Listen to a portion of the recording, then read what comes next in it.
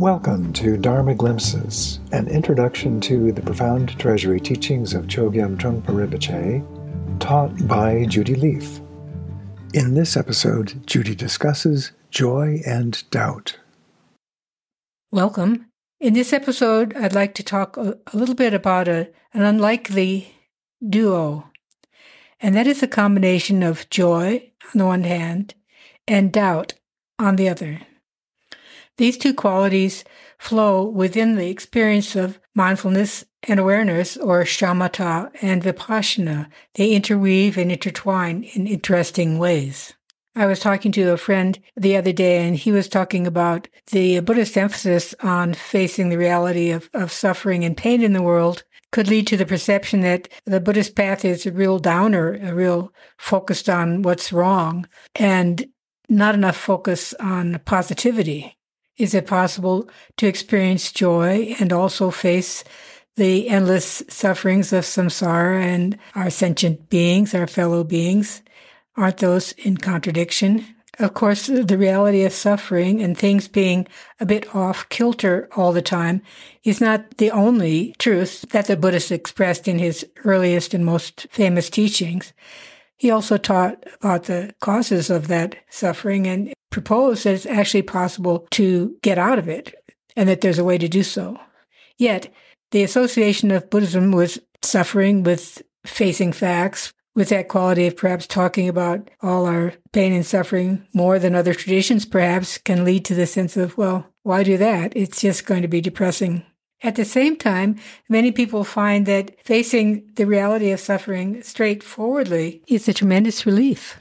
Personally, I myself found that someone willing to say that out loud, talk about it, was like a heavy burden lifted. It was a relief. It wasn't a downer. It was a relief just to say, okay, you're not kidding ourselves. This is the way it is. So whatever we're going to do, whatever life we're going to lead, has to be within the reality of how things really are, not some dream world that we would prefer or imagine. And in my own experience, when I first encountered Buddhist teachings, what I actually noticed, apart from what was said and what the topics of talks or presentations were, I noticed that I never went to a talk where people didn't just burst into laughter from time to time. There was a sense of, wow, you could not have to be solemn and feel super religious. You could just actually laugh and find humor and lightness even in the most heavy of topics.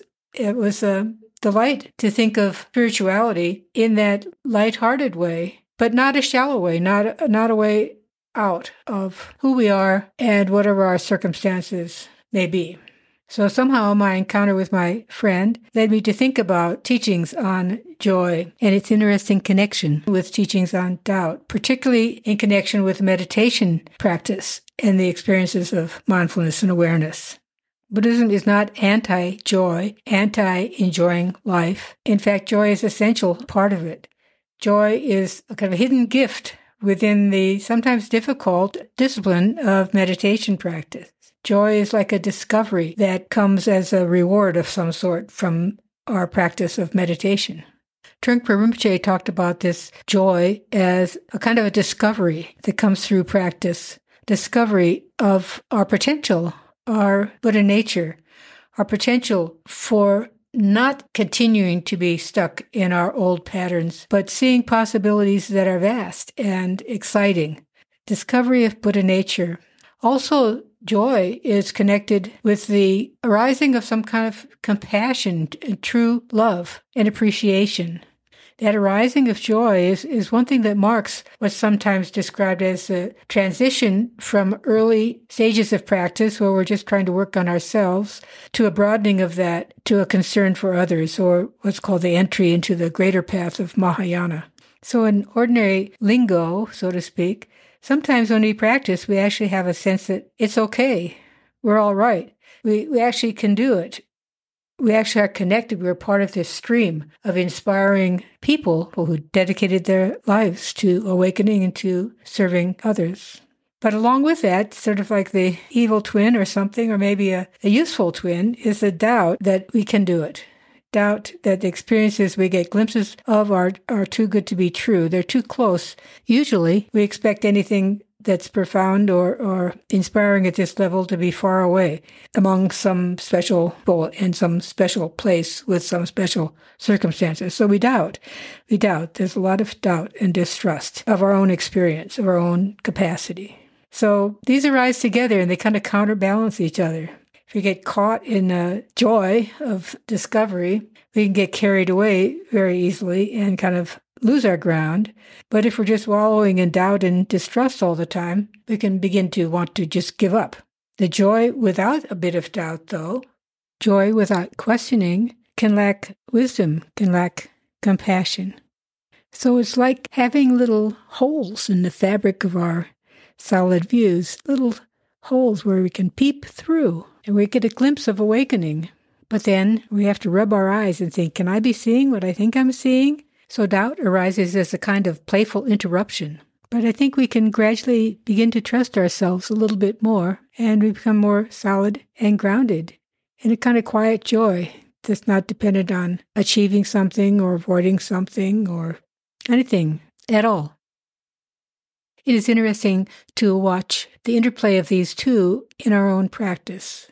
We can see how important it is to appreciate and maintain a quality of joy in our practice and in our life, and to notice the link between joy and the arising of compassion. We can see how important the role of doubt or distrust can be and its link to the cultivation of wisdom. Thank you for joining me for this glimpse of Dharma.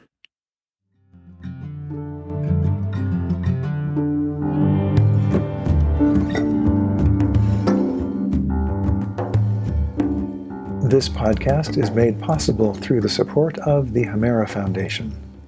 To learn more about Judy Leaf's teachings, publications, and retreats, or to contribute to the support of this podcast, please visit judyleaf.com.